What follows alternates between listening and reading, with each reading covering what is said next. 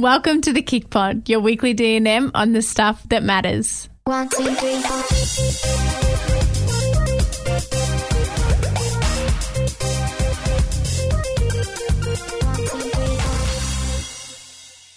Hey, Lawsy. Hi. How you going? Good. That's good. Yeah, that's all. Okay, time for the chat. No. We had a very big weekend and I think we're both a bit tired from it. We had the Brisbane Fitness Expo. It was so fun though. Which was amazing. Thank you so much to everyone who came and said hello. A lot of you actually would stop and say, oh, you must be getting so over this. But I promise you, we never get over it. Like meeting you guys in person is honestly the best and most rewarding part about what we do. Definitely is. And the weather, I feel like I didn't take enough advantage of it. We did go for a long walk. In the sun, yeah. We started going for a walk after the first day. We were like, it's such a beautiful day outside. We were at the expo from I think like 10:30 till 2:30 and we were like, let's go get some fresh air. And we started walking and we pretty much finished our walk, but then we remembered we had to trial our new run tracker. Yeah. So we're like, oh, we better keep walking for a little bit longer. And we ended up walking, I don't know, it was like an hour and a half. It was a long walk. I'm not a good walker. I just like running. So I was really tired. I was really tired after. But when I got off the plane yesterday, I was like, oh my goodness, it is colder than I remembered. It was very fresh, very, very fresh. But we are happy to be back and we're really excited for this week because that run tracker that we trialed will be launching. Oh, it would have launched by the time you hear this podcast. So we hope if any of you guys are using the app, you are enjoying the new improvements. It's so good. I have always enjoyed using the run tracker, but now it's like, I don't know, it's super motivating, I think, with those split pace updates and everything like that. So do you want to run through all the changes we've made? Yes, it's my favorite part of our app. So in the run tracker, every kilometre, as Steph said, it will tell you over the, what do you call it? I was going to say over the speaker through the app while you're listening to music. Headphones. So you can listen to music and then every 500 metres you'll get a little encouragement from us to keep going. You can turn that off though, of course, up to you if you want it or not. And then every kilometre it will tell you your split pace and your average pace over the headphones. And you can also save your activity, click back into it. Yeah, so there's a lot more detail saved. You can also choose to walk, run or cycle. So originally we only had the option to run and now we've got those three. But yeah, so there's just a lot more detail, a lot more things. Even a lot of people wanted to know the kind of average calories burnt, all that sort of stuff is there as well. So we're really excited. We really hope you guys enjoy it and please do share if you do. And we love any feedback. Please send us any DMs if you have any more ideas that we can improve it. But we think we've got it pretty good. Yeah, and now for this week's chat. So I sat down with Ellie Lemons. I was super jealous. I really miss Ellie. I was too sad. I was sad too. Yeah. So I'm not in this chat, but I felt like I was when I listened to it and I heard her talking about those times in LA. I was like, God, I remember that. She's got a really nice story. Ellie is incredible. She actually has Rocky is 3 now. 3-year-old now. So Ellie, Steph and I were friends.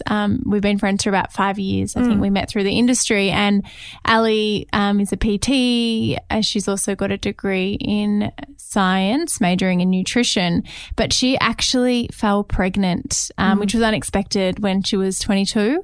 And she now has a beautiful 3-year-old daughter, Rocky, and she co-parents with her partner. So she has and the way that she speaks about her pregnancy journey and also she goes into how she felt isolated when she first had Rocky and how it's actually really hard and no one talks about it. And she goes into a lot of things, which I think I found it really interesting and really, I feel really lucky that she's shared her story with us. So, yeah, definitely. She went into so much detail and went pretty deep. So thanks, Ellie, for being so open to share with our community and we hope you guys enjoy it. 1, 2, 3, 4.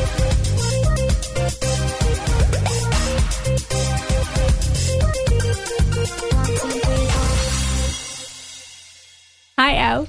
Hello. Thank you so much for joining me today. This is your first podcast, you said. Yes, first podcast ever. It's a bit funny. Well, thank you. Thank you for, I suppose, sharing your story with us. I think you have got such a beautiful story and I'm really excited that you would let us share it. So to start off, I just wanted to talk about you before Rocky. Yes. So Ellie and I have been, and Rocky is your daughter. Yes, How old Rocky's is she my now? daughter. She is nearly 3 in September. Oh, it's so exciting. I know, she's It's so crazy. big now. It's gone so quick. Yeah. So I knew you our pre-Rocky. Yes. So we met probably 5 5 years. Yeah, it was probably about 2 years, I think. I can't even remember where we met. I was actually, when I was preparing for the podcast, Yeah. I was trying to work it out, and I think it would be at a modelling job. Must have Elle and I been. both modelled together, but Yeah. I couldn't pinpoint it, and I was trying to work it out. No, I can't remember it all. But So it was at some type of job, and then Elle and I really connected with we both love running, so we used to run together quite a lot. And also your approach to wellness is very, very similar to mine and Steph's and the Keep It Cleaner message, which is amazing. So I wanted to start by talking about your life pre-Rocky. okay, well, I started modelling when I was about 15 and Mum and Dad were a little bit iffy about it. Oh, you were 15. So I was 15. early. I was early. I was before Instagram, before everything. And yeah, Mum and Dad were really like, if we see any changes in your behavior or your exercising or anything like that. I'm very lucky in that my whole family are beanstalks. So Yes. it was, we're all very tall and very thin. That's just genetics. So it kind of worked out really well for me because I didn't have to change much and I just got to do it. And then How did you start? Did someone approach you? I was actually babysitting my neighbours and their auntie came around randomly and she was a photographer and she was like, you should go into Vivian's, who were my first agency for probably about 5 or 6 years actually. And so I went in and it just kind of took off from there. But it's slow at the beginning. You got to do all the free stuff and then slowly it builds up. And I never ever saw modelling as something that I would do forever. So I did my personal training course and I did a Bachelor of Health Science majoring in psychology and nutrition as well as that. I had a bit of a break after I finished my degree. I went to LA, worked there for a bit. How was that? Look, it was good. It was fun. I was 21. I think it was very different. I'm not a big partier. I've never been into all of that. And LA's modelling scene can be, it doesn't have to be, but it can be a lot more party. And so that was a bit weird for me. I think I went out twice. The first time was the first night I got there because I was like, what a better way to do it than kick jet lag, then go out partying. And I think I lasted like an hour and then went back to my little model house. And then the next time Steph came and she came over and she was like, I want to go out. I was like, are you sure? I don't think you want to go out. And so we went out and then she was like, yeah, we lasted probably like an hour. Was that your first time out of home? Yes. Yes, it was. So moved across. I'm an American citizen though, so it's a lot easier for me. My dad is from Iowa. And so, yes, and then I would jump back to Iowa whenever I got a bit homesick, which was really Was that handy. Often. How long were you there for in total? It was about 6 months LA, 6 months New York. Oh, so it was quite a long time. I think so. Maybe New York was a bit smaller. I'm not 100% sure. But LA was about 6 months. And to be honest, it was the turning point for me where I realized that modeling was not what I wanted to be doing. Exactly the same as me when I went. Yeah, I was just, that you go to all these castings and in Melbourne it's okay because people get to know you and you form friendships with the clients and it's a bit friendlier here. You know most of the other girls. But in LA, it's just so there's so many girls and you just turn up to a casting and they just treat you like every other girl. They don't care about your brain. They don't care about what you're doing with your life or what you've been through or what anything. And so I found that not hard because I was always really good at going to a casting and then never thinking about it again. And if I got the job, cool. But if I didn't bother me. But yeah, just that real face value thing I think really started to get to me. It's funny because that is actually, when you think about it, that's what modelling is. It is, and it's so funny that we expect it or that we come to this point where we're like, oh, it's only for face value when really that's literally all it's been. I found when I went overseas it was hard because modelling became the only thing you focused on and especially when you were trying to save money and you've gone there to work and make money but then you have all this pressure that if you're not working, what else are you meant to do? And then it can be really negative. So did you find that? Yeah, I did. I found I didn't get a lot of work. I was very I've got a bit of a weird face in the modelling world. No, because I'm not overly commercial, but I'm not super editorial. Yep. I don't know if your listeners will know what that means, but that's the same as me. Yes. I never really.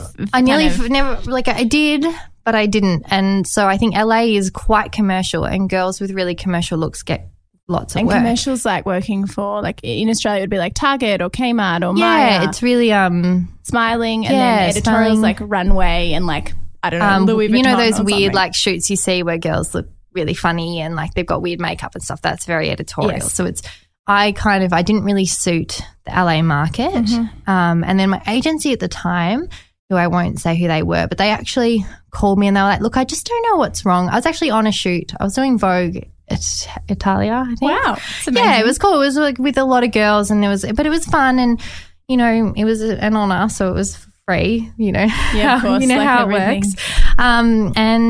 And my agency called me out, look, you're just not getting lots of work. We don't know what's wrong with you. We don't see anything wrong with you. So we think it must just be like your weird vibes. And that's what they said to me. Oh, like you my must just goodness. have like, I can't remember the words they used. They were like odd, weird, something like that. So you've moved your life over there, taken Yes, this big jump, yes. and then over the phone they think it's okay just to tell you, oh, it's actually not working out. Well, they didn't even say it's not working out. They were like, we just can't work out why you're not booking jobs. So it must be your personality. You're weird. They said something like that. Anyway, so being like, you know, away from home, luckily for me, I'd made a group of Australian actors, all hung out a lot.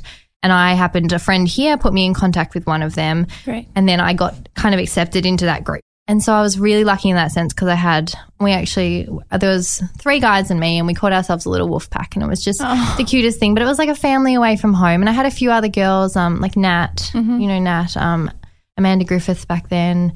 Steph was there for a little bit. Anyway, so there were a few girls popping in and out from Melbourne and Sydney. So I was lucky in that sense. But yeah, so they called me on this shoot. I'm in the middle of a shoot. I've had my makeup all done. I'm sitting around. I think we were playing ping pong or something because there was so much time to kill. And they called me and said that. And I just like, my initial reaction was really sad. Like I was just like, how, like, you don't even know me. Like, and I am like the most positive, happy person when I meet people, like all the time. And so I was like, that just doesn't make sense to me. And then now that I look back on it, perhaps it was because I actually didn't enjoy what I was doing. Were you angry when they called, or more sad?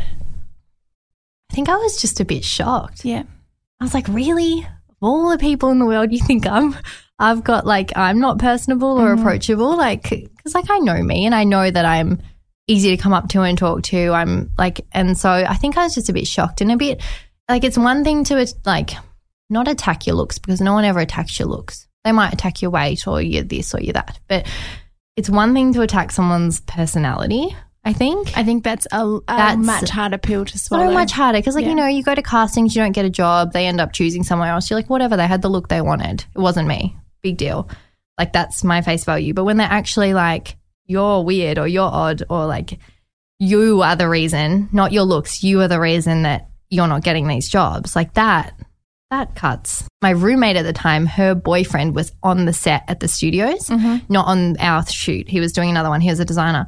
And he came up and he was like, are you okay? And then I just like burst into tears. Because you know when someone comes up and says, are you okay? You're like, oh, it's happened. Like the floodgates are open.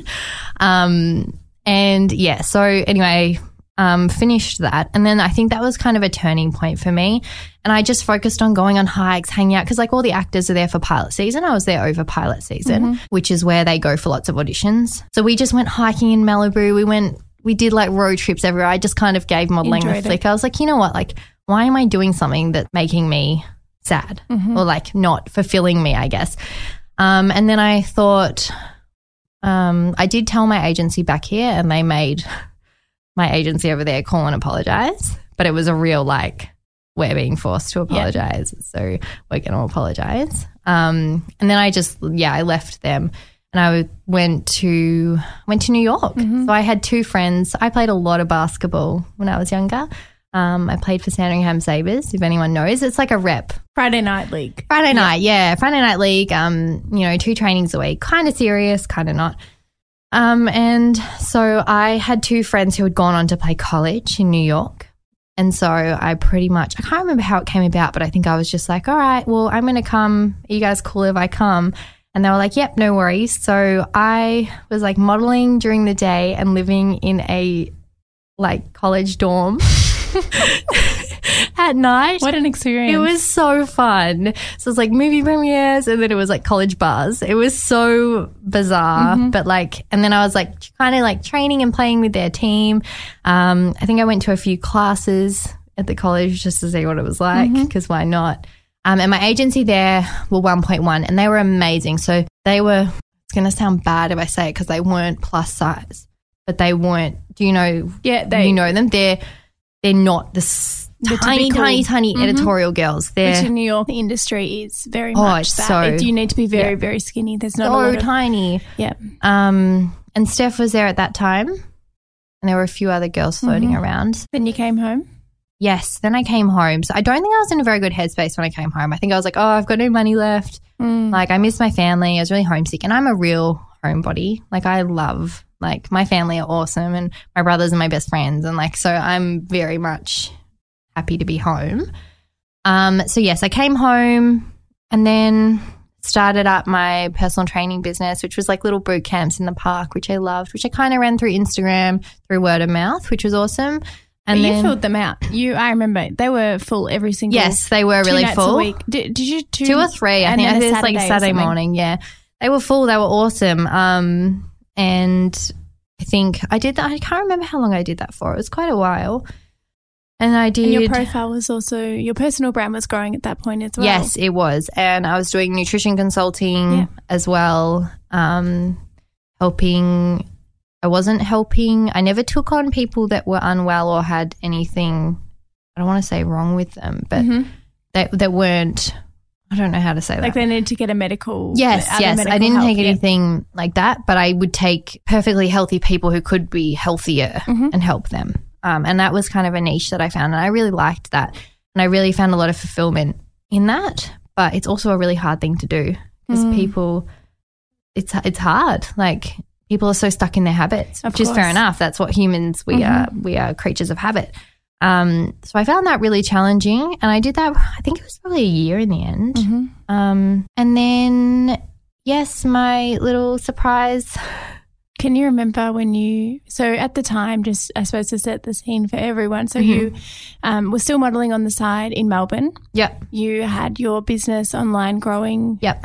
You had your personal brand and then you also working with heaps of brands through your personal brand, which was awesome. And then you also had your PT kind of group sessions and your nutritionist. Yeah, so I was like living the life. Yeah. I was making great money. I was modelling during the day.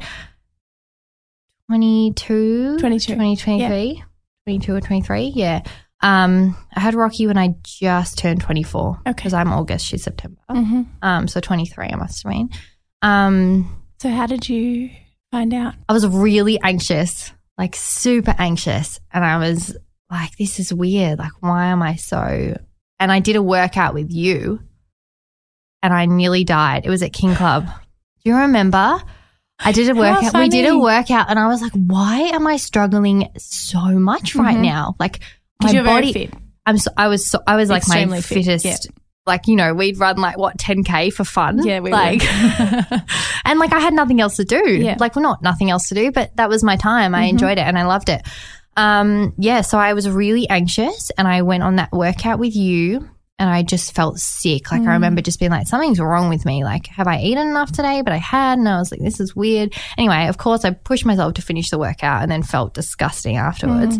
And you went home. And then I think I must have been a few days later. I was at my friend's house. And I was like, I'm just going to take a test, like just in case, you know. And it came up.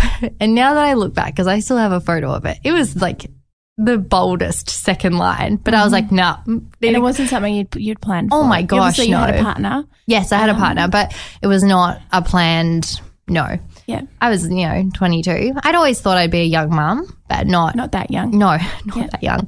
I was like, oh, that's not a bold enough line. My friend's like, are you sure? I was like, yeah, I'm sure. We need to go get an electrical one. Anyway, got an electrical one, pregnant, is like 1 to 2 weeks, so really early. How did it make you feel when you saw it? I think you just go into this shock because, like whenever you're sexually active, there's always a risk. Yeah, of right? course. And like girls often, you're always like, oh my God, I'm pregnant. Like I can't, like my period's late one day, like you've got, like I'm pregnant, like you can be the safest person ever and it still crosses your mind because it's always a possibility, right? And so I think I was just like, you always think about it like, oh, I wonder what would happen if I did that happen. Like it would be fine. Like, you know, it would be cute. And then it actually happens and you're like, holy crap. Like what? Like what am I going to do now? Like, you know, and whether you decide to keep it or whether you decide not to, there's still going to be consequences. Like it's a thing, like you have to handle it. It's not like this thing you can be like, okay, I'm just going to put it on the back burner for a little while. Or I'll get my parents to do it. Yeah, I'll just help. Yeah. I'll get my parents to help me. So my friend, she was really good. It was probably the best person I could have done it with because she's a very supportive, like very good. Like I was just, friend from high school and just, I was like, oh, okay. She's like, it's fine. Like deep breaths. Anyway, I remember going to boxing that next morning and just being like, oh my God. Like it had like no sleep. So I was like, And like it's a weird thing, like when for me it was like I'd always pictured myself as a young mum and I never saw not having a baby as an option. Now realizing the level of intensity, I guess, around motherhood and around having a child definitely that would be, I don't know how to say that without sounding like terrible, but you were naive at the time. I was naive at the time and I just thought, oh, have a kid, like that'll be easy. Like, and you have a supportive partner, so it seemed like it would be. He was great. He was like, whatever you want to do, you know. And I was like, you know, and for me, it was just like, it's this thing. It's in me. It needs me. Like, it's my job to protect it. How, like, you know, that. So I don't think that I ever really considered not having her. And now look at her. She's amazing. And like that went into, you know, the next 9 months, which was pretty full on. I don't think anyone really realizes. Now I see pregnant women and I'm like, you're amazing. But like, you're just like, oh yeah, I just grow a baby. No. And you had morning sickness, didn't you? And it affected So I was so bloated for the first 14 weeks that I looked more pregnant than I didn't actually start showing till like 24 weeks, but I'm very tall for those who don't know me. So I guess you show less quick. You're also extremely lean and tiny. As you said, your genetics. Yeah. I'm very tiny. I was having a baby. How did you tell your parents? I called mum, bawling my eyes out on the way home. I actually called everyone. I called my auntie. She didn't answer. Called my mum. She didn't answer. Called my brother. No one answered. And then eventually my brother answered. And so you told your brother first? No, I didn't tell him. Okay. I was like, can you put mum on the phone? Oh. Anyway, and so he put mum on the phone. I told her. And then I was like, can you come meet me in the car? I'm driving to your house now. And she told dad, who apparently just went, shit. Like, and so I told mum and she was really supportive. She was like, whatever you want to do, like, you know, it's your life. And she did say something. She was like, you know, society makes you feel young, but you're actually not. Like your body is designed to have children at this age. And our society. Well, it's hard because, I mean, none of my friends were having babies or anywhere near that. Everyone was probably still at the same. It's like, I mean, we were friends and I was just at uni. Most of them were at uni and partying and not considering thinking about having a baby. Yes, totally. So then we decided that we were going to keep it. And that went on. So I had morning sickness for the first 17 weeks and it was like being really, really hungover all the time. It's awful. Like everyone's like, oh, it's just morning sickness. No. Like I think I only vomited like 5 times in total. So I was lucky. But like it is so draining and you're so tired because that initial first trimester is so taxing on your body. Like you're just so tired. Like you just nap all the time. Was it much harder than you thought it would be? To be honest, I had a really easy pregnancy looking back on it now. I used to get like leg cramps in the night, but like towards the end, I walked 6Ks the day before Rocky was born. Like I was still doing stuff and I was so bored because I was personal training. I was still training people and then people stopped wanting to punch me because I did a lot of boxing, which is fair enough. And so I used to get really bad back pain. So that was one thing for me. And I'm not sure if it's because I was so fit at the time that my abs were kind of holding everything in and it would push on my back. So I would and that would lead to migraines. I would get to the end of the night and I'd just lie on the ground crying because there was nothing no one could do.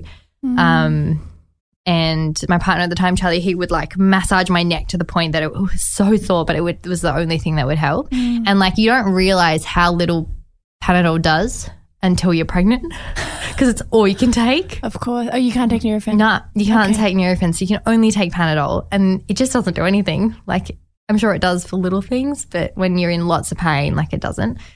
So I kind of stopped. So I was bored out of my brain.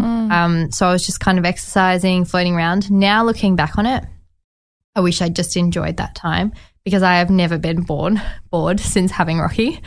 I wish I'd just watched as many movies as I could and just enjoyed doing that stuff because even these days people are like, do you want to go out? Do you want to go partying? I'm like, look, not really. I kind of just want to sit in front of the TV, chill out and do nothing. And that's, I think now looking back on it, I mean, it's all well and good to look back at things in hindsight, but I would have so anyone who's pregnant out there, just enjoy doing nothing because you will never do nothing again. Yeah, but yes. So then, what was the birth like? Oh my God. Oh my gosh. So you want the whole story? Yes. All right. Great. She was not, I just assumed, they give you a date. You're like, yeah, sick. This baby's going to be out of me that date. By the end of it, you're over it. You can't sleep. You're itchy because your skin's stretching, all this stuff. And you're itchy. And so you don't sleep and you're just walking around and you get insomnia and it's all very normal stuff. And so she stopped moving on a Monday night, I think it was. Not stopped moving, but I hadn't felt her in a while, which is normal before you go into labour. But Charlie, was shoving my belly and she was not doing anything. That sounds really bad but actually. No, in a gentle way. Yeah. Or the most gentle as possible. Yeah. It was a thing. By the time you're that pregnant, you can do whatever. They stick their elbows out and their feet and you can poke them back in. It's quite fun. And nothing happened. So we went to I had her at the Royal Women's. So we went there and they checked her heart monitor. Everything was fine. And then they checked me, all was fine. They were like, she's still round the wrong way. So she was posterior, which is not breech. So her feet, she was still head down, but instead of her head, where's her head meant to be? Her head being down facing my spine, it was up facing my belly. Okay. So it's posterior. And it's meant to be a lot more painful in labour. So I was like, okay. Anyway, that night, we got home about 10, I reckon, jumped straight into bed. As soon as my head hit that pillow, I had my first contraction. And I was like, yeah, okay. So I just got up and left because I was like, Charlie should sleep. Why not? And my friend was in London, so I was calling her and because no one else was awake. And the contractions were fine. They were every 7 minutes. So I never had any contractions more than 7 minutes apart from the minute they started. And at first, everyone's like, it's just really bad period pain. No. It's worse. It was fine at the beginning. I was like, oh yeah, that's a bit that hurts a little. And then it starts getting really intense and they start building up. Anyway, it got to about. And you didn't have any friends at this point. I think something didn't have any friends. Friends that have been through it. I mean, a lot of, if you start having children when you're 30, that might be an age that, a lot of people have gone through it, but you didn't, I mean, apart from what your mum would have told you, I had one modelling friend who had just had her labour. Her and her son and Rocky are, I think, 10 weeks. Is that Emily? Yes, yeah. She just had a little girl. I saw. She had told me, but she either had a higher pain threshold, she was fine. So she was like, yeah, it was hard, but it was fine. Hers was 4 hours beginning to end. So it got to 7 a.m. and I woke Charlie up. I said, I can't do this by myself anymore. So we started watching some show and we were just, going through the thing. Then we called my mum. We were like, we're going to go into the hospital because they were getting 3-4 minutes apart. It'd been a long night. I was ready to, anyway, got in there. They're like, nah, you're 1 to 2 centimeters dilated, go home. So that is so disheartening because you're like, oh my God, I've been in labour all night. Anyway, I got home and they do say that when you go to the hospital, your contractions will decrease because the anxiety kicks in and home is the best place to do pre-labour.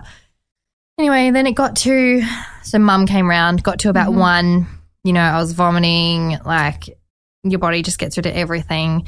I thought I wanted a water birth. I was like, yes, I'm going to be a peaceful warrior in a water birth. Did you see Then it I on ran a Instagram? bath. I don't know, but I ran a bath. And I literally hopped in for 30 seconds. I was like, get me out. I was like, I hate it. So that was quite funny. And anyway, then we went in again. I think it was about 1 o'clock. Okay. And they were like, no, you're only 3 centimeters or something. And I was like, no, you don't understand. I'm in so much pain. Like, I'm not dealing with it. And I wasn't dealing with it. Like, I was getting anxiety attacks almost in between contractions because I was so scared about the next contraction because I hurt so much. And so but with the public system, what happens is if you go in 3 times, they have to admit you. Okay. So they had to give me a bed. And they were like, and they were really, like, they were lovely, but they were also like, you're probably not going to have your baby today. And that's so disheartening. Of course. And they deal with it every day. So I'm sure they don't realize But to how you, it's disheartening. like But to me, I'm like, this I'm is in the the first most time. pain I've ever been in my whole life. And you're telling me that I've still got another, 24 hours to go. So that was a bit hard. And then so we went into the labour room, walking around, fitball, all this stuff.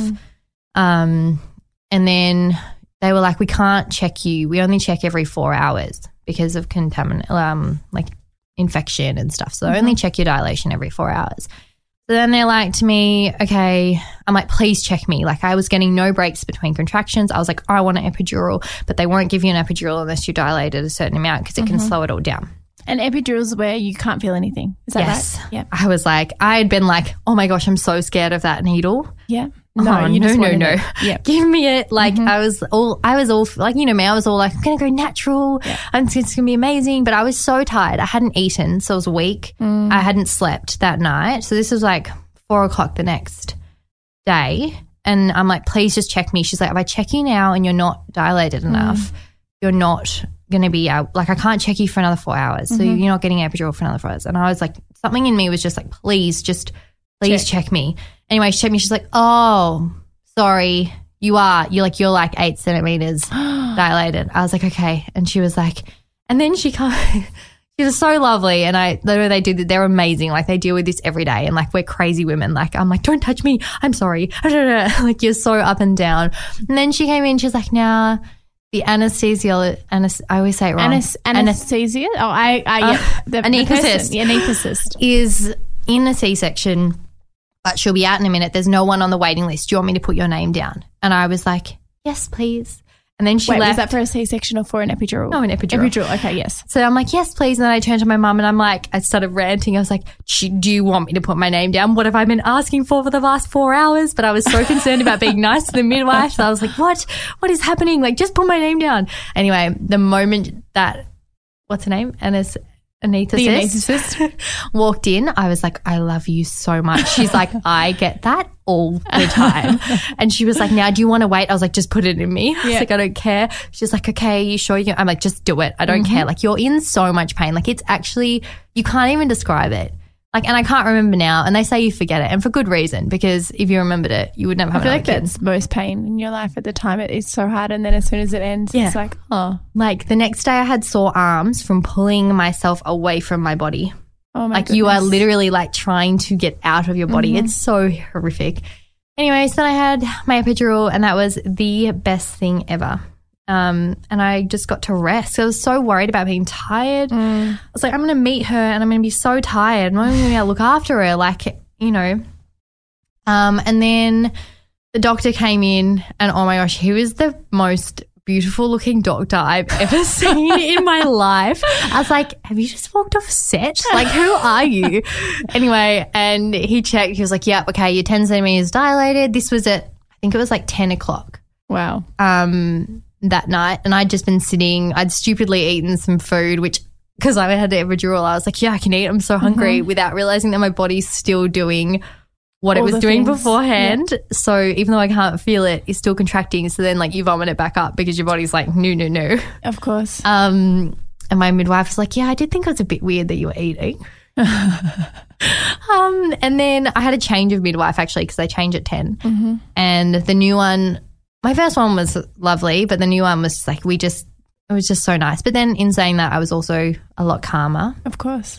My epidural wore off in one spot, which I could still tell you exactly where that is because it was like all the pain in that one spot. And they were trying to turn me the other way to try and get the stuff to go down, like, I don't know, the drug to go down, but it didn't work. Anyway, and then so the best looking doctor I've ever seen in my life walks in, you know, does his thing, has his hands in places. I don't even want to know what they were doing. And then he's like, yep, okay, we'll start pushing in about an hour and a bit. And I was like, how long does it normally take to push a baby out? And they were like, oh, you know, like it can be quite a while. And I was like, it was Tuesday the 27th. I was like, I really want her to be born today. I said, there was something about Tuesday the 27th. I was just like, I really just please, like, if I can push earlier, that would be great. Like, I just really want her before. And you'd also been in labour for how long now? Like 28 hours long. Or something? I was over it. Yeah. Like, and then, so he came back in, which was lovely of them. And they're like, yep, okay, you can start pushing. And this was at, I think it was like, she was born at 11:40. PM? Yep, PM. So that's a whole 24 hours. And yeah, so they were like, yep, you can start pushing. And it literally took me like 20 minutes, which is pretty quick in pushing for a baby. But I was like, get out of me. And then it's really bizarre. They just like throw it on your chest. This little midwife's like, take your baby. And I was like, oh. Did you feel relief when you pushed her out or just happiness that she was here? I just felt like a bit like, oh my God, like you've given me a baby and now I have to look after it. Like, are you sure I'm equipped to do this? Like this tiny little like thing covered in weird stuff. Like it's so gross. And they look like, you know what, people say, oh, they're so cute. They're not. They're so squished. They look like little aliens. I love that you keep it Their real. faces are so squished and they're so like little ugly wrinkly things and you're just like, what? Like, this is mine? Okay, cool. And then I went, yes, that was fine. You get cleaned up, you have a shower, all that kind of stuff. I didn't really realize, like, you just think, you know, you pop your baby out and then you're done. And everything goes back to normal, which it does. And I was really lucky. I didn't have anything bad go wrong. I didn't really have any severe tears. I was fine. Because I had the epidural, I didn't realize that it would wear off. So they were like, here, take some Panadol and Nurofen. I was like, oh, no, I'm fine. And then I remember being like, holy shit, it's like I've done 5 spin classes in a row. And the pain. Because it sneaks back in and you're just like, oh my God, what has happened? Like, no, because you get this false sense after an epidural that everything's fine. And then all of a sudden it creeps back in. So then I was like, okay, Panadol, Nurofen. But I was also really lucky with breastfeeding. I had like so much milk and so much of everything and she latched fine. Like she still is the biggest food hungry monster. I read a passage on your Instagram that you quoted from someone. I just wanted to read it to you about how I can imagine going from, you know, being pregnant is one thing, but then actually having a human that you have to keep alive while all your friends are still at uni and, you know, doing 23-year-old things would be really difficult. Sometimes you're scrolling through Facebook with a baby attached to you for the third solid hour and see your friends on a girls' trip at your favourite wine bar, or laughing at an inside joke and you feel like you're the only one on the outside. Sometimes, despite spending an entire day with another human glued to your chest, you feel like you've been in complete isolation. You haven't spoken normal adult words in a normal adult voice to a normal adult human, and in fact, you haven't actually done anything productive at all. Sometimes motherhood is lonely, and that's okay because you know what? It's also rewarding and fulfilling. No. I love that you shared. So how were the first, 1 to 6 months of having Rocky? How did you feel? It was really isolating. Yeah. So much more than I ever could have imagined, especially I think because of my age, but I think for everyone it's like, because I think what people think is like, oh, you have a baby, like the baby's born. It's like, yeah, but I wasn't a mother before this baby and now all of a sudden I'm a baby. So I'm a mother. And so you're you still feel like a baby. You still feel like you're like, kid, okay, I have to look after this thing. And, you know, babies are hard. They cry. You don't know why they're crying. You're like, you're full. You've got a dry nappy. What's wrong? Like kind of thing. I mean, it was beautiful and everything. Like, it was great. I would probably say, like, I love being a mum. It probably took me until Rocky was 18 months to really be like, yes, this is what I've been waiting for. And I always, hard. it's That's so hard. so hard. And I always used to think I'm going to be the best baby mum. Like I had nannied for years. I had 4 kids at a time that I was nannying. I'd stayed over weekends with them. Like I was like, yeah, I got this down pat. Like when it's your own and that baby stage is just so relentless. And like Rocky is amazing. Like she's really smart. She's great, everything. But my God, she has been and sometimes can still be the worst sleeper. So I was crazy sleep deprived for the first probably 18 months to 2 years of her life. And no one talks about the sleep deprivation. I was so like, she was up every 2 hours, sometimes less, for at least the first year of her life. And like, wow, it's so brutal because you're never getting that deep sleep. So I would...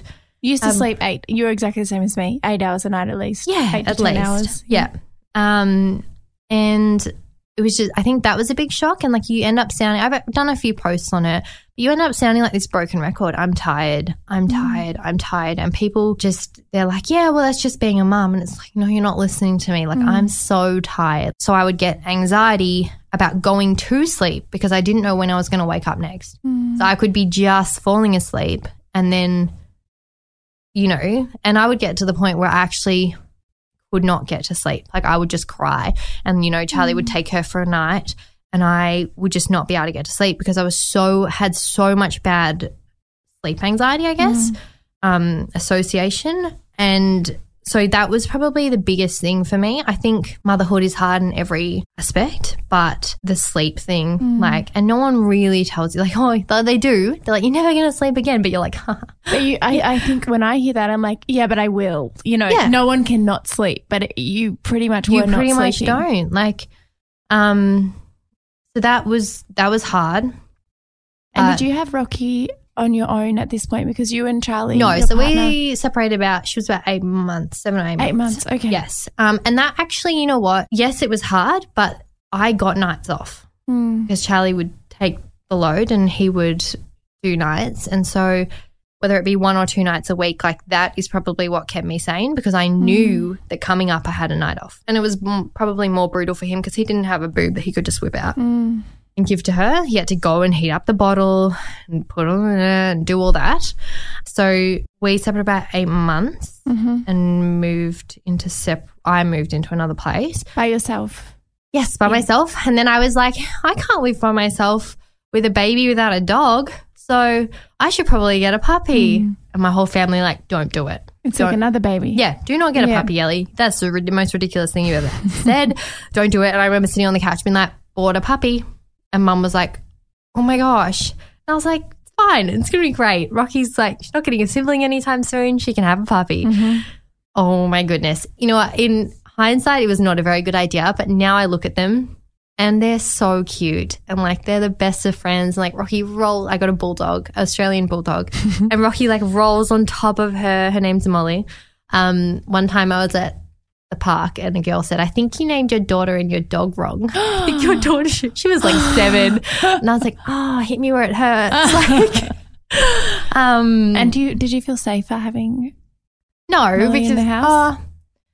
I think it was just more about that family aspect. I think I was really holding on to this idea like that, you know, every girl's like the white picket fence, like, you know, and I've always had dogs, like, you know, Bella, like I used to, like my parents' German Shorthair Pointer, and I love dogs forever. And so I would, you know, do everything with her. And then I just couldn't fathom the idea of having a place without a dog. And yes, for security as well. And she is really good. Like, she's somehow taken a real disliking to men. That's not my fault. Oh my goodness, that's so but funny. It's very funny. Certain men that she knows is fine, but like men in caps she doesn't like and stuff. But it's not a bad thing. Like when I was living by myself, it was really handy because I knew, like, she sounds scary. She would never hurt a fly, and she looks kind of scary because she's got like the she's a bulldog. She's a bulldog.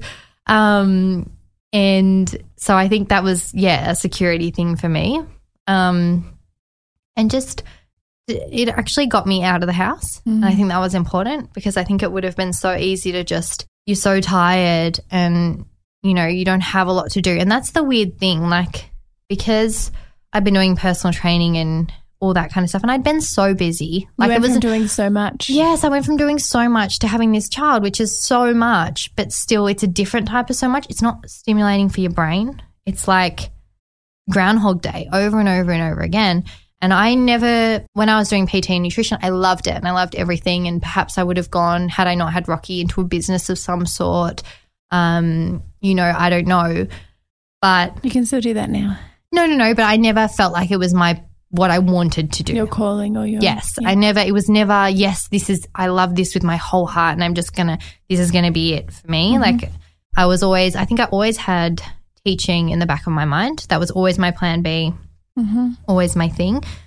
And so, yeah, you're just kind of, so having the dog definitely made me get out every day, went for walks, went to the park. You know, Rocky would wake up early. We'd all get in the pram and go for a walk. And I think that was really like quite healing for me, like to get out. A reason to go outside. Yeah, a reason to get outside. And even in the freezing cold, like you'd still go and it would be fine. But yeah, so yeah.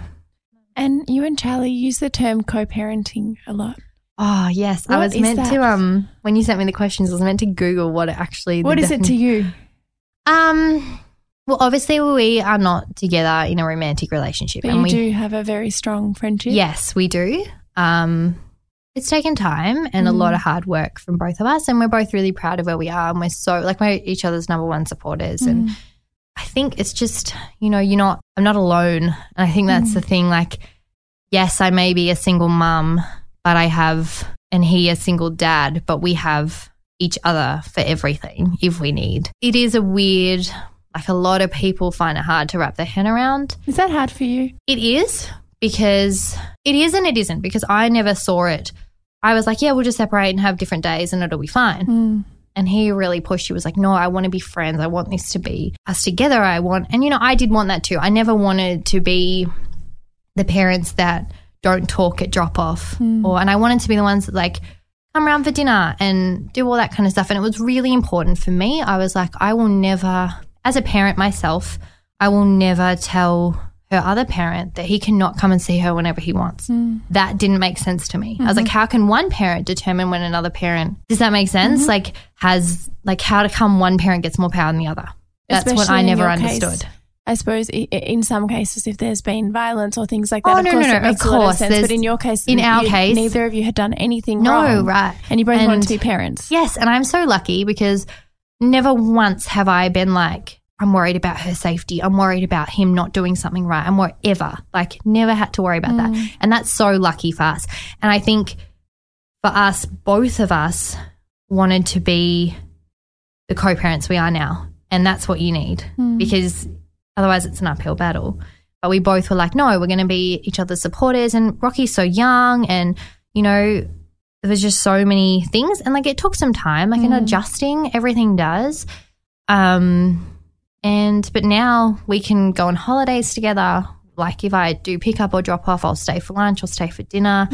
And it's nice. Like, I never wanted to have 2 birthdays which is nothing wrong with that. And for some kids it works great. But for us, well, some families it works great. But for us, I just wanted to make sure that, you know, she knew, you know what, relationships don't always work out in a romantic sense, but it doesn't mean you can't be friends. And I think that, like, and that we get to go to her school interviews together and we'll go to concerts and we'll do all that kind of stuff. So that was really important to me. So, yeah, so we are there now. I just actually came back from a little holiday on the Gold Coast with them, and now she's up there with her dad and I am back here for my first 5-night stint alone. Wow. I know. So funny. Everyone's like, what are you going to do? Watch Netflix. Yeah. Like, plant some plants, do some really stuff that I just don't really get around to doing. And, yeah, so... How does Rocky find it? I mean, because she's 3. Is that Nearly right? 3. Nearly 3. Does she ever ask why you're not?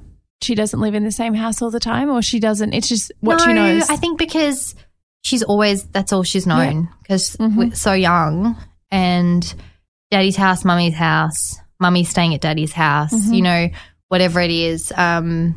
She just, she doesn't see anything.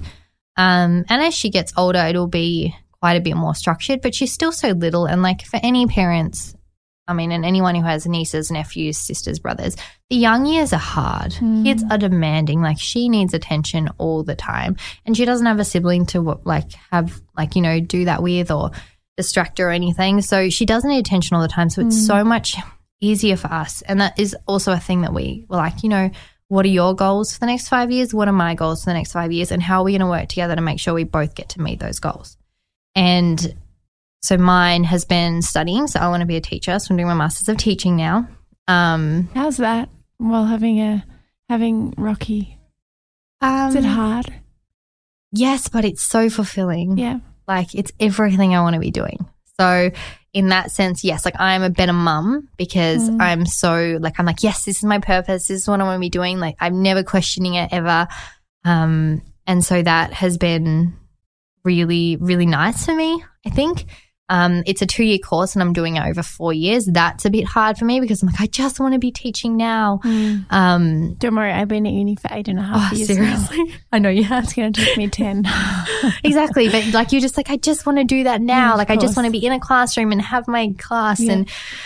And, but good things take time. And I also, like, there's that battle, and it's always that battle. And I feel like a lot of mums would agree with me. It's like, okay, I want to be the best parent I can be, and I want to give my child as much possible time as I can, but then I also need to have a life. And I think that's what I lost a bit in there. I forgot, not forgot, but I found it really hard to find out Who you were. Yes, and you get this mum guilt. Anything you do, oh my God, I snapped at her. I'm the worst parent ever. Oh my gosh, I'm going away for a night. I'm the worst parent. Like, there's always this mum guilt. Oh my God, I didn't give her an extra kiss before bed. Like, I think it's just mums. I think it's just a universal thing. Like, you always want the best for your children, and there's something in you that just, you immediately put your child first. Always do. And it's never a thing. Like, it's never an option. It's just how you do it. And so, like, I've got 5 nights off, which is the longest I've ever been away from her. And I was like so nervous yesterday leaving. I was like, oh my God, she's going to think I've left and But then, and in saying that, it's also much more normal for Rocky because we have been separated for so long. So she does go a night or 2 without me. So it's not like a big change for her. We've done 3 or 4 nights before. And yeah, I was just like, oh my God, she's going to think I've abandoned her. I'm going to scar her for life. And then you're just like, what do you mean? Like, this is making me a better mum. I need this break. I took on way too much last semester, and I took on 3 subjects in placement. What? I know. Why? Why would I do that to myself? I thought I was going to try and do it in the 3 years. Yeah. I really was like, okay, I'll just do it as quick as I can. And then I realized, like, you know what it's like with uni, you can never just focus on what you're doing because it's always in the back of your head. Yeah. So I would be hanging out with Rocky and I would be like, I have so much stuff to do. And it made me like a bit more snappy and a bit more everything because I would be like, can you just sit there and play for 2 seconds? I just need to finish this or, that kind of stuff. And then over placement, Charlie was away. So he goes away for work sometimes and he was away. So that was really hard. So I went from, into like full-time work for 3 weeks, and then before that probably 3 or 4 days at uni for like 12 weeks. And that was a big change for me. So you moved back home with your family? Yes, I did. Has that been I've lived in 2 places by myself, and I just was trying to make it work by myself. And my family was like, why are you doing this to yourself? It's so hard with a child. Like, come home, there's so many people to help out.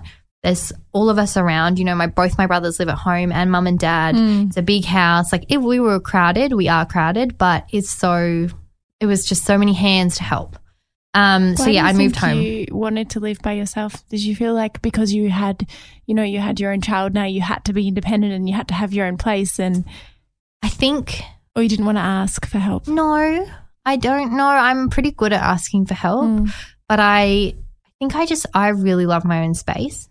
And that is something I had to forfeit in moving home. Like, I love making my own space and putting plants everywhere and fairy lights and having my own area to have friends over and stuff like that. So I loved living by myself. But with Rocky, who didn't sleep, it was really hard because I was tired all the time. And just even the making dinner, like sometimes she'd just be like, oh, I can't be bothered. So I just, but I decided, so it just seemed easier to move home. And now I've reached a point where I'm ready to move out again.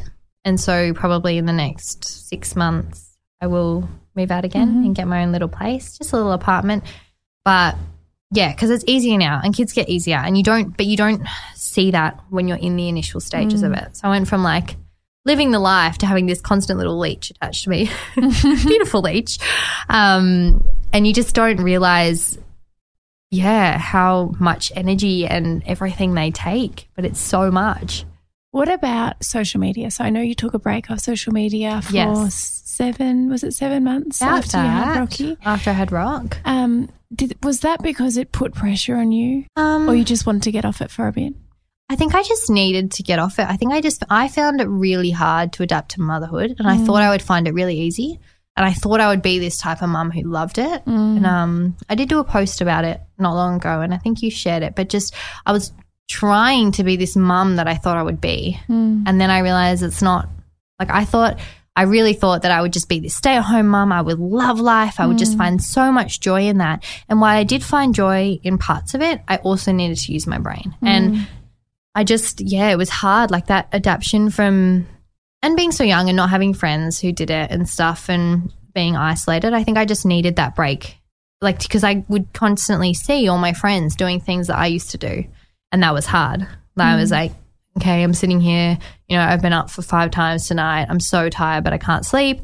And now all my friends are doing these amazing things, which is great for them. But for me, I was like, this is just making this harder. So I think I just took a break. And for me, like I didn't know, you probably know now, we don't show Rocky's face. And so I think it was just That's that a conscious privacy decision. thing. Yeah, the privacy thing through the separation. And we are quite conscious of being private of each other and Rocky and, all that kind of stuff. And then, but when I got it back, it was nice. And even now, like, sometimes I don't post for like a week. I think I just dropped because I was building it up for work and everything. And then all of a sudden I was like, why am I doing this? Like I'm not making money off this. Like I'm not. And so I just kind of dropped off. And now I mainly somehow evolved into motherhood stuff. Of course, because that's what your life is. Yeah, and I know. You share so much of it and, in your own way. And I think we're very similar in that I'm the same. I don't post for the sake of posting. Yeah. I post when I have something I want to talk about. And you can't plan that. Like you can't be like, okay, I'm going to post at 7 a.m. every morning because the emotions don't come then. They can come at any time. And you just write. And I don't know if you're the same, but for me, it's like a release of like, okay, this is how I'm feeling. And I write it out. Yes, totally. And then I put it out there. Yes. And it's so like I think the rewarding thing is like, and you would do it in your own way as well. Like I get so many messages from mums going through similar things. And that just, because sometimes like, I was writing down my 5-year plan the other day, just briefly. And I was like, social media, like, am I going to keep it? And I kind of was like, okay, the only way I'm going to keep it is if it's helping other people. And I was just like, I need to make sure that my posts are, relatable, not well, you know that because you're very relatable on your page, like things that are normal and that happen in life so I just kind of, that's what I do now. And you do it so well. And I think anyone that does want to follow Ellie, you can. It's Ellie Lemons. Yeah, just ELLIE. Laura says it like Ellie, but ELLIE. With an E. Ellie, yes. How are you meant to say it? Ellie. Say it how you say it. So to finish off, I'm going to get in big trouble from Steph. Not serious trouble, but I was so excited to talk to you and I forgot to ask you the questions that we ask before we start every podcast. Naughty. So we're going to do them at the end. Okay. Yes. Okay. Yes. So 3 quick fun facts about you. Oh, gosh. Like anything? Anything. I sleep with a pillow on my head. That's funny. I don't know. It gives me a sense of calm. And if it's not a pillow, it's like a jumper or something. I just like something over my head. I don't like lollies. Really? I don't like But you like chocolate. Yes, I'll take We've chocolate eaten a any lot day. of blocks of chocolate together. Yeah, we have. I just don't like, I don't know. And I still play basketball with my mum on Thursday nights. It's awesome. I feel like that's cute. Yeah. Thank you. Love those. Then the second question is, what has been the most pivotal moment in your life so far? I think, and this is something I wanted to cover in here anyway, was I think I can't pinpoint the exact moment, but I do remember this point and I was like, this is hard. After Rocky, this is hard. I miss my life. I miss everything. And then just recognizing that it was a constant story that I was telling myself. This is hard. You don't do anything your friends do anymore. You're just a stay-at-home mom, like all this stuff, like quite not negative, so to speak, just like very like justified. And I could justify it. And that was probably the problem. And then at some point, someone must have pulled me up on it, maybe Charlie, because he's good at that stuff. And I just went, you know what? I am telling myself this story and I can change my story. Like I can go, you know what? Yeah, she was a surprise, but she was the best surprise ever. Like she's so beautiful. She's so healthy. I get to be her mum. I get to stay home and look after her. Some mums have to go back to work straight away. Like I get to study. I get like, and just changing it to like totally spinning it around. And I don't remember the exact point, but honestly, like before that, like now I'm just like the happiest person. No matter what happens, no matter what comes my way, I just have I guess I'm able to spin things now really positively, which is important, I think. And I don't remember the exact moment, but it was a moment where I went, I am literally convincing myself of why I should feel crappy instead of convincing myself all the positive things, which is so easy to say. And like, you say it all the time. Everyone says it, but sometimes it's really hard. And yeah. But you can do it. Yeah, you can do it. You can spin a positive on nearly any situation and like, oh, this happened. Yes, but what can I learn from that? And yes, I won't do that again. Like at least I've learned that this way. There's always a positive. It sounds so cliche, but it's just always a positive you can take out of things. And yeah. That's so special. What about, to finish off, a goal, any goal it can be to do with anything in your life? Well, I obviously want to get my degree. That's a pretty big goal. What kind of teacher do you want to be? Primary. Yeah, what grade? Yeah. I just had a placement in year 4. Yeah. And I thought that would be a bit old for me. I was a bit worried. I actually really loved it. But I think year 6s scare me a little. I feel like there's a little sass coming out. I'd be like, oh, don't like that tone of voice. I don't mind. I always knew, and before when I was doing my personal training, I always like thought I would do something with kids and I wanted to do kids stuff, and now I'm in this and I love it so much, and I'm just, something with kids. I don't really, any year level's fine. Little preppies are cute, but they're pretty snotty. But then again, I've got Rocky, so yeah, true. So I've got a little one. But a goal, yes, to finish my degree, maybe write a book one day. Yeah. I always thought I would write a book. I don't know what on. Maybe, a lot of my posts now are on kind of not squishing children's emotions and letting emotions be very normal, because there's a lot of like, oh, they're just 2, that's just what they're doing. It's like, yeah, but their emotions are real to them. And I've found a lot of people relate to that. And, a lot of mums will message me and go, I didn't even think of it like that. Thank you so much. Like I'm going to be so much more tolerable now. And so I think maybe a book on something like that. I love that. And yeah, any mums listening or anyone, highly recommend following you. Thank you so much for sharing your story, Al. I really enjoyed this, and I think our community will really, really have loved hearing from you. No, I hope so. Thank you. So thanks, guys, for listening. Hope you guys liked getting to know our beautiful friend, Ellie. Yeah. So what is our question of the week, Lawsy? It is from Katie, and it is, are you ever coming to Perth? Oh, yes. So we got this one after we were at the Brisbane Fitness Expo, and our news is that we will be, but it's going to be a part of something much bigger and something really cool that we've wanted to do for a while. We can share more information in the coming week. You don't sound very excited. No, I just talking it's hard. monotone. I hate doing this like something's coming thing, but so like we've kind of not really answered your question. But yes, we will be coming to Perth, and it's a part of something that I'm super excited because we get to announce it in the next week. So it will be very, very soon. It has been something we've been working on for a very long time. We can't wait to announce it. Yeah, and we'll be in Perth. Yep. So there's our answer. Yes, but we'll give you more info later. Thank you so much for listening, guys. If you'd like to hear or see more from us, you can find us on Instagram at Keep It Cleaner or Laura.Henshaw or Steph Claire Smith. And if you guys liked this chat and you want to hear more, we've obviously got all our other podcasts that we've put up, and we put up one every week, every Wednesday.